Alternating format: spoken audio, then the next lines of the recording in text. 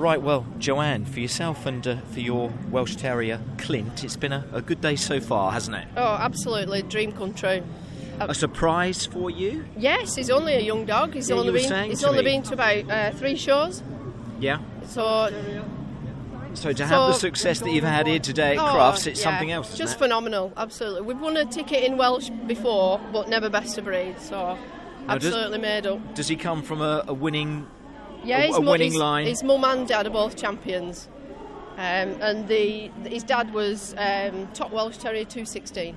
Okay. So you had expectations. I always think when you come to somewhere like here, but he's a nice you know dog, that the competition's going to be tough, don't you? Yeah, and there's obviously nice dogs coming from abroad. And he's not like I say, he's not done a right lot, and he's not seen a right lot because he's only young. So it was hilarious. You said to me before we spoke that he might not like my clipboard that I normally carry around with me. But what's his temperament like at home? Oh, real softy. Yeah, real softy. But if they see a rat, they're absolutely the best.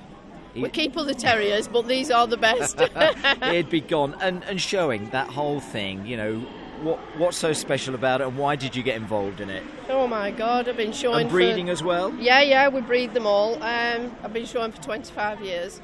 My partner was bred into dog showing, so it's just a vocation, I'm afraid. It takes up all of your time, but time that you love spending doing this, and obviously spending with your dog. Yeah, oh God, yeah, absolutely love it. We've shown 3 Welsh today. Well done. Well, congratulations so far. Clint's a special lad. You're going to line up now to go out into the main arena, but well done, Joanne, today. Congratulations. Thank you very much.